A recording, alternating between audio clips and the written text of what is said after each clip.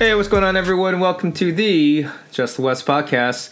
I'm your host, Just the West, and how are we, guys? We are into week three of the NFL season within the NFC West. Thank you for once again taking the time to check out the Just the West podcast.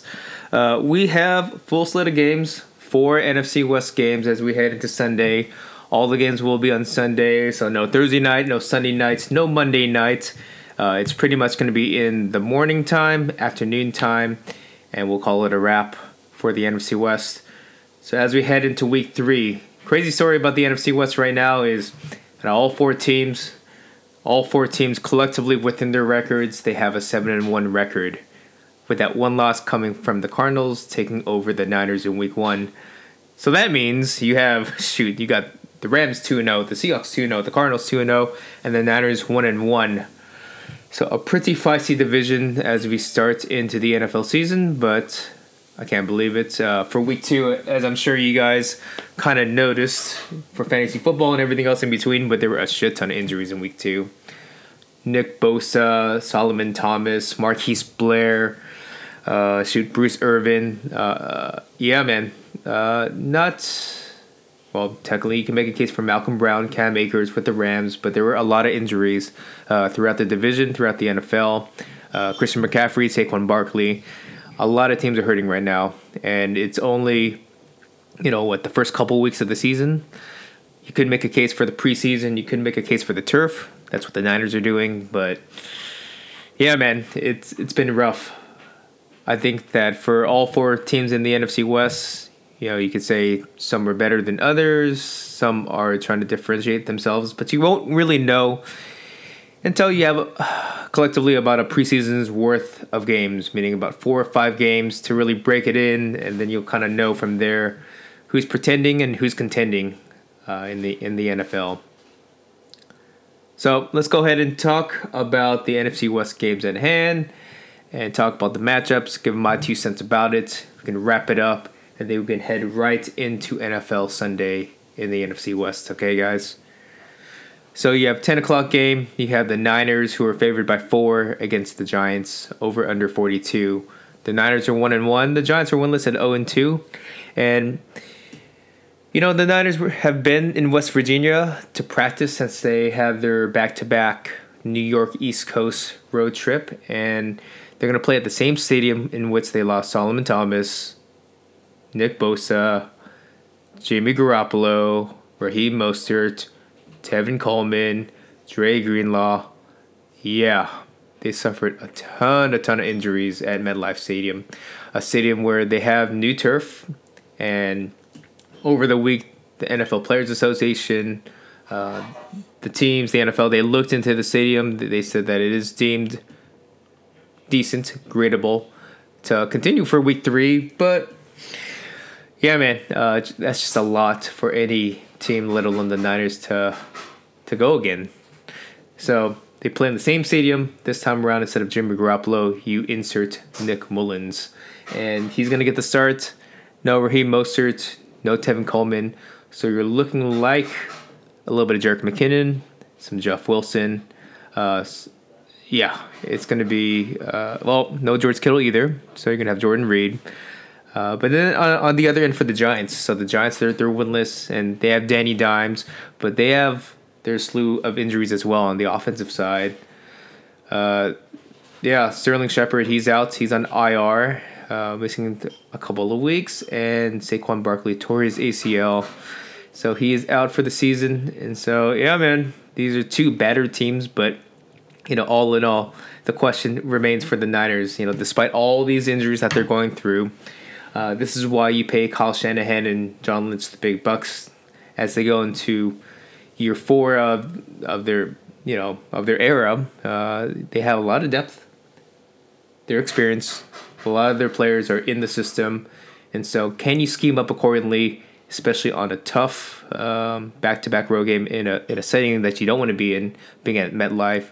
But given the sum of its parts, Nick Mullins is one of the top backups, and presumably with a full practice, being with the ones, getting the offensive line intact, you feel pretty good about this Niner offense. Brandon Ayuk, Jordan Reed, Jerick McKinnon, new faces within this Niners team for the offense. But I do remain optimistic for this. I think that kind of similar to the Jets game, the Niners are the better team against the Giants. And especially with the Giants dealing with their own slew of injuries with Barkley and Sterling Shepard out, I think that the Niners should still be the better team. I think the biggest concern for them, Nick Mullins for that matter, is turnovers. I know it's been a bit since he last got the start, but when he did start a couple of years back, not too bad. He had a connection. He knows the system well within Kyle Shanahan. And so wouldn't surprise me if they just plug and played and did their thing at MetLife and hopefully get away with minimal injuries. I think that, specifically for the Giants, because they don't have Sterling Shepard, because they don't have Barkley, you're going to see a lot of double, maybe triple, but at least 2 tight end sets. I think you're going to see a lot of Evan Ingram. You're going to see a lot of Caden Smith, a former Niner. And, their top guy is going to be Darius Slayton right now.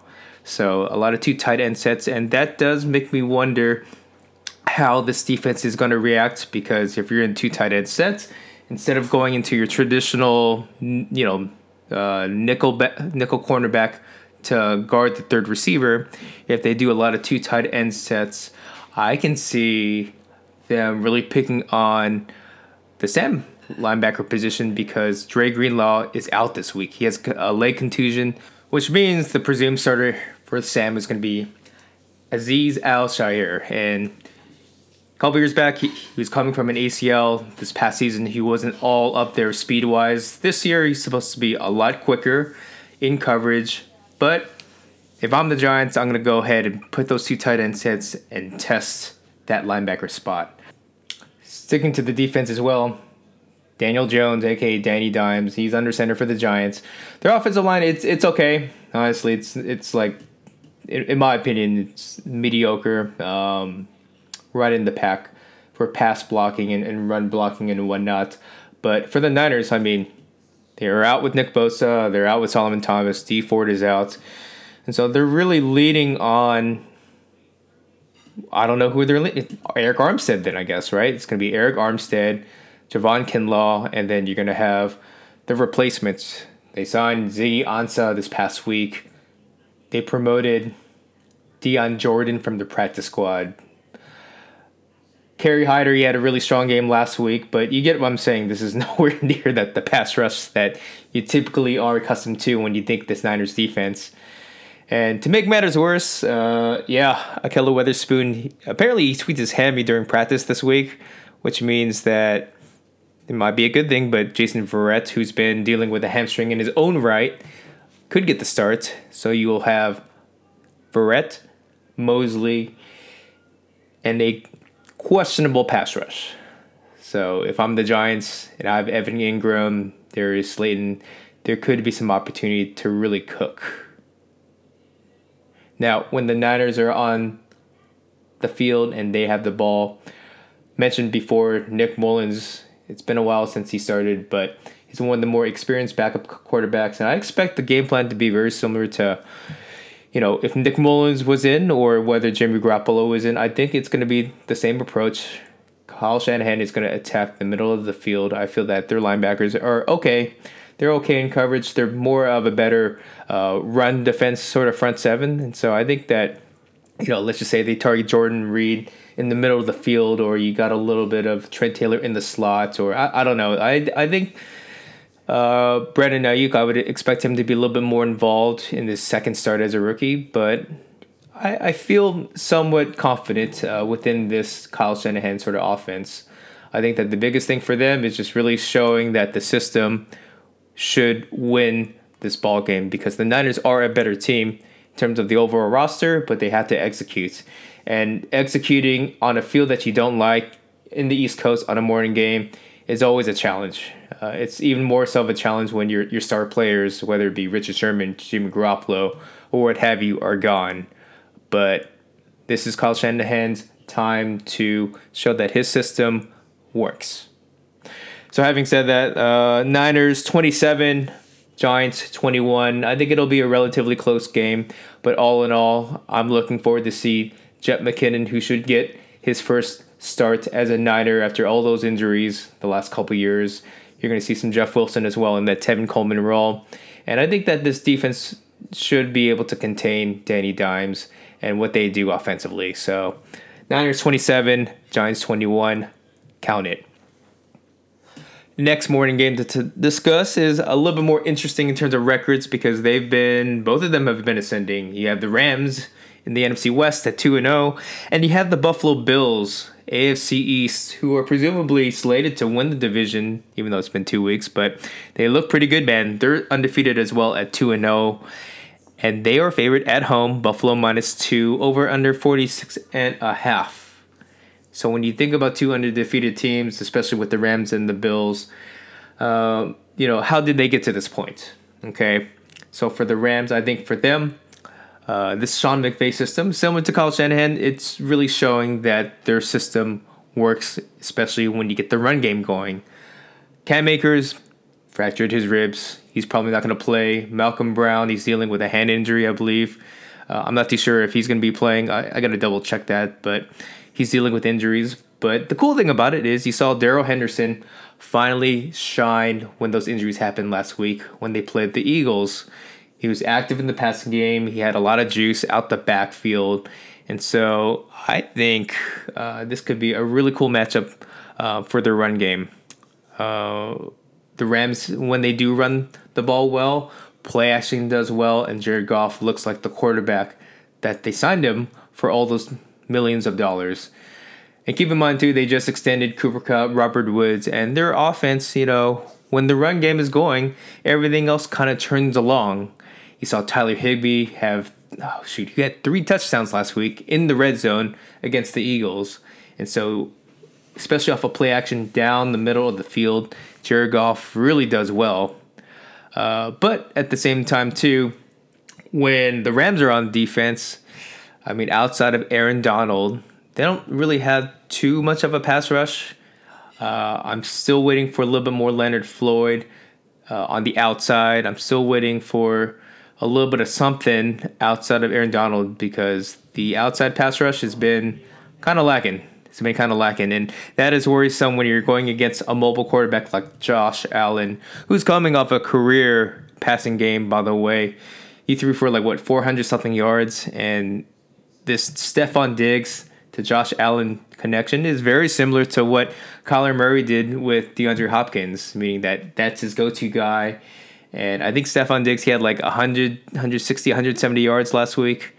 They're looking good. And so I'm really intrigued about this particular man-to-man matchup between Stephon Diggs, who's one of the better route runners in this league, against Jalen Ramsey, who's one of the best man corners in this league. I think that should be a really interesting matchup. And when you put that all together, Josh Allen can throw that deep ball accurately and challenge Jalen Ramsey, that's something to watch. That's definitely something to watch. But conversely, Josh Allen is a mobile quarterback. And Micah Kaiser, Kenny Young, these guys, they've been okay. They've been pleasantly right there in the mix. Kaiser is coming off 15, 16 tackles last week. But, how do they contain a mobile quarterback like Josh Allen? He's a big guy. He's not like Cam Newton per se, but that's the type of mold that I'm thinking of. And so containing a mobile quarterback is a lot tougher. It's a lot tougher. Mind you, Carson Wentz is a mobile quarterback in his own right last week, but it's another challenge for this Rams defense. So I think all in all, it's going to be a close game. Another thing that kind of comes to mind for me when I think about this matchup is the trenches, because Buffalo, the Bills, they have a better defense collectively because their front seven, their defensive line, their backers are really, really good. They're really good. And so Joe Noteboom, he's out. He got injured last week, and so they're probably going to put second-year David Edwards at guard. And when you think about, Austin Blythe, Austin Corbett, and now David Edwards, that interior offensive line is susceptible. And between Ed Oliver, Quinn Jefferson, it's going to be a pretty tough matchup between those defensive tackles and this interior offensive line. Jared Goff isn't too mobile, and so they push the pocket upwards. That could be very troublesome. Another thing to really keep in mind too is, can the Rams continue to strive well with Tyler Higbee as that red zone guy? Because theoretically speaking, and this should really improve this Bills defense, but Matt Milano, linebacker, Trayvon Edmonds, linebacker, they weren't playing last week. They're coming back. They do very well when they're both healthy and in coverage. And so, all in all, I think it's going to be tougher to come by to get points for this Rams team. I think they certainly can. But this Bills defense, this front seven is very good. And they have their own shutdown cornerback in their own right with Tre'Davious White out of LSU. He's their number one guy, and I won't say he's Jalen Ramsey, but he's pretty damn close when it comes to a top man cornerback. So if Tyler Higbee struggles against Milano and Edmonds, and Tre'Davious White does his thing against Robert Woods, that means we need a big game from Cooper Kupp in the slot. Because offhand, I forget who the slot guy is as cornerback for the Bills, but nowhere near the caliber of Tre'Davious White and these other guys that I mentioned before. So this could be a big Cooper Kupp game. Big Cooper Kupp game, and I hope things do turn out well for the Rams on the road. Both are very tough teams in their own right, but I think Josh Allen at home, with his mobility and some of the other question marks that you have about this Rams interior O-line protecting against this front seven, I think it's going to be the Bills coming out up top, which is weird to say because the Bills have always been very But, with Stephon Diggs and some of the things that they bring on the defensive side, I think they're getting really, really balanced this year. So go ahead and give me the Bills 27, Rams 24. Tough one, but the Bills take over the Rams 27-24. Afternoon time, 1:30. Two NFC West games, 1:30. One being a little bit more exciting than the other, but let's go ahead and talk about it. So 1:30 Pacific Standard Time, you have the winless Detroit Lions at 0-2 going against the Cardinals, who are at home 2-0, and the Cardinals are favored by 5.5, and presumably one of the higher scoring games. Actually, this Cardinals game and the Seahawks game, they're the highest scoring over-unders in Week 3, so the Cardinals have an over-under of 55. So Matthew Stafford is winless, but they get Kenny Golladay back, and this is, I won't say it's a team of desperation, but being 0-2 and being a DeAndre Swift drop away from being the Bears in Week 1, I mean, if they were to go 0-3, it does not look good for this team. It doesn't look good for Matt Patricia. They've been so close, and they've had 2 back-to-back weeks where they have the lead by double digits and then they lose the lead. Will the Cardinals be able to say 3-0 at home? Kyler Murray, DeAndre Hopkins, their offense has been good, but it still hasn't really clicked quite yet. I think that this could be a potential trap game for the Cardinals, actually, just because you're having a combination where they're sitting high 2-0 at home, but you're going against a Lions team where, while the record says they're winless at 0-2, they can certainly put up points, and they've certainly had leads in weeks past. And maybe this time around, just knowing the pressure about starting the season 0-3, that they finally finish this game. It makes things a lot more interesting when they finally get their top target vertically in Kenny Golladay. He's been questionable like the last couple weeks with a hamstring injury, but he should be slated to play this week. And he's going to go up against Patrick Peterson. He's going to be their big red zone target, their big vertical threat. And, between Marvin Jones and a couple other guys that they have, and T.J. Hawkinson at tight end, they have a pretty good offense, guys. They have a pretty good offense. Their defense is, it's okay. But their offense can go toe-to-toe with the Cardinals, which is probably why you see that over-under being so high at 55. Now, conversely, if I'm Kyler Murray and I'm on the offense, I think that if everyone's going to be targeting DeAndre Hopkins and the defenses are targeting their way, I think it might be a really good game to see the other guys kind of really shine themselves out. You saw that last week when Larry Fitzgerald had 7 catches. You saw that with some Kenyon Drake. Some other guys step up in the passing game. And that might be a point of emphasis as well, just because this Lions team, not particularly great on defense, but they're good enough. They're good enough. I think that this could be a potential shootout, as Vegas is alluding to by that high over-under. And I'm worrisome for this game just because going back to this whole trap mentality. So, give me the Lions upsetting the Cardinals on the road because they can't afford to go 0-3. I think this team is better than 0-3. I think that the Cardinals, while they are good in their own right, they had an excellent win against the Niners, and they had a 30-15 victory over the Redskins. But the Redskins, they're the Redskins. Trap game, guys. So gave me the Lions 28, Cardinals 24. We'll see how it goes, guys. We'll see how it goes. But 28-24 Lions.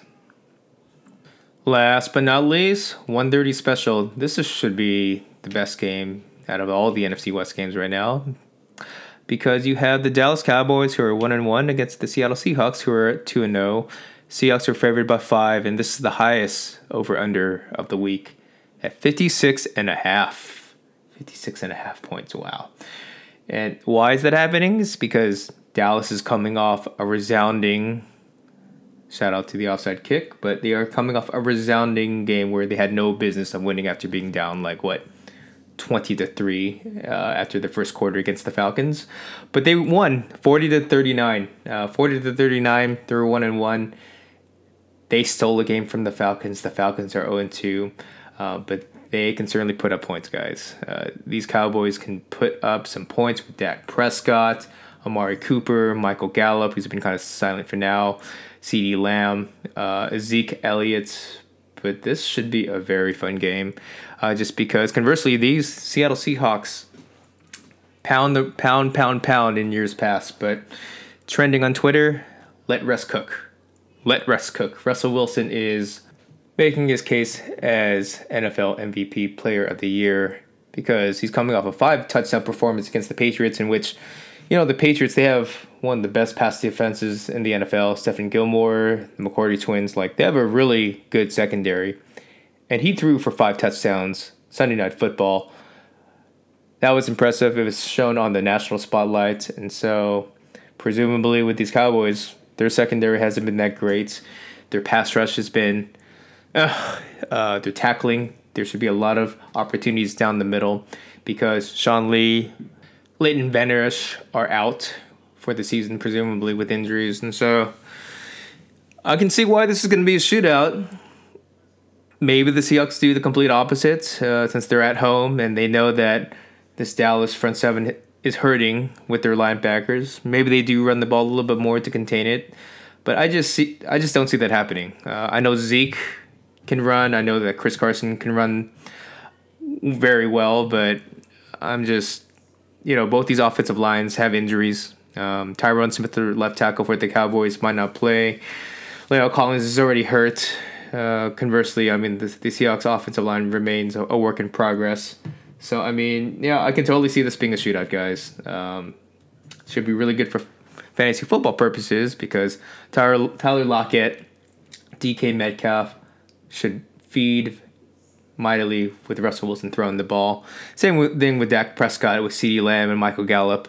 I think that this should be a very interesting game between Amari Cooper versus Shaquille Griffin because the last time they played, Amari Cooper cooked Shaquille Griffin, and I know that pregame, Shaquille Griffin has been on record saying that he's really looking forward to redeem himself after allowing 7-8 catches in their last matchup. But I think that this could be a very good game for Michael Gallup as well. Whether it's going to be Quentin Dunbar or Trey Flowers, but that should be a really good matchup just because Michael Gallup has been rather quiet lately. Actually, more importantly, so you have Amari Cooper and Michael Gallup, wide receiver 1 and 2, but the slot position, that could be the X factor. Actually, now that I think about it, just because at nickelback you have Ugo Umadi, the nickelback second-year player, really coming into the role at nickelback, but he is going to go against CeeDee Lamb, the rookie from Oklahoma, who's already doing a very good job in his rookie season. He's coming off, 5 catches, 100 yards. He looks like the real deal, guys. And so that would be the matchup to really be concerned about if you're a Seahawks fan. That, and then when the Seahawks are on defense and you see Dak Prescott do his thing, I think the bigger question about this matchup in a presumed shootout is you're trying to do your best to bring pressure to Dak Prescott. But how are you going to do that? Jamal Adams, versatile player everywhere on the field, but just how often do you dial his number to blitz the quarterback? Because when you do, you leave the rest of the defense somewhat exposed. And, LJ Collier, there's a couple guys that you've seen kind of progress this season early on to provide that pass rush, but you haven't seen it yet. So if I'm Pete Carroll, where I'm going to get this pass rush? Because it's still a work in progress. And last thing I'm just talking all defense, because I know Russell Wilson and this offense will cook. They will put up points, but I think this goes back to just how well can you defend this Dak Prescott offense. Because here's the thing, this pass defense on paper was supposed to be a really good unit with Griffin, Quentin Dunbar, Quandre Diggs, Jamal Adams. But, the last couple of weeks they gave up 800 yards of passing offense. And I know that a lot of it was under the rug second half, garbage time for both matchups. But that's still a lot of points. That's still a lot of yardage that they have given up as a secondary. And so against this Cowboys team who can do just that, throw the ball and pick up easy, big chunk yardage plays, what is the Seahawks offense and defense going to do collectively? It's going to be a combination of putting up points to go head to head with the Cowboys, but this secondary, this pass rush, they have to figure out just the right amount of blitz and pressure and coverage, all collectively in this potential shootout. All in all, I think that we're going to see both quarterbacks, whether it's Dak Prescott or Russell Wilson, do very well. All the pass catchers should eat for fantasy football purposes, but I do see a bit of an upset coming as well. Cowboys, they narrowly escaped against the Falcons, but I just have a feeling that this secondary, if they don't bring enough pressure to Dak Prescott, that the Seahawks could get upsetted. So go ahead and give me the Cowboys 35, the Seahawks 31, in which it will be tightly contested, but I think just at the very end, I can see the Cowboys coming from behind and taking this one. Anyway, that's how I see it in the light of the land, which is the NFC West. Just to recap, I have the Niners beating the Giants 27-21. I have the Rams losing to the Bills 24-27. I have the Cardinals losing to the Lions 28-24. And I have the Seahawks losing to the Cowboys 35-31. So maybe this might sound like a little bit of bias, but I guess all the NFC teams but the Niners lose. I don't think it's just necessarily a knock on the NFC West for Week 3, but I think that it's going to be a little bit tougher this time around. It's going to be a little bit tougher around, and I don't know, just these matchups in particular. I feel that the Lions could be a potential trap game for the Cardinals. I think that this Buffalo team, especially with their defense and the mobility of Josh Allen, could really give this Rams team a lot of trouble. And then, I don't know, something about the Cowboys, even though they should have lost to the Falcons, but I think that escape win might give them some momentum against the Seahawks. And it can go either way for that Seahawks-Dallas Cowboys game, but I just see that happening. So get at me if you feel otherwise. Appreciate you guys checking out the pod, whether that's on Spotify or iTunes. Also hit me up on Twitter at JustTheWest, Instagram at JustTheWest, and of course the blog, www.justthewest.com. Until next time, we out here. Peace.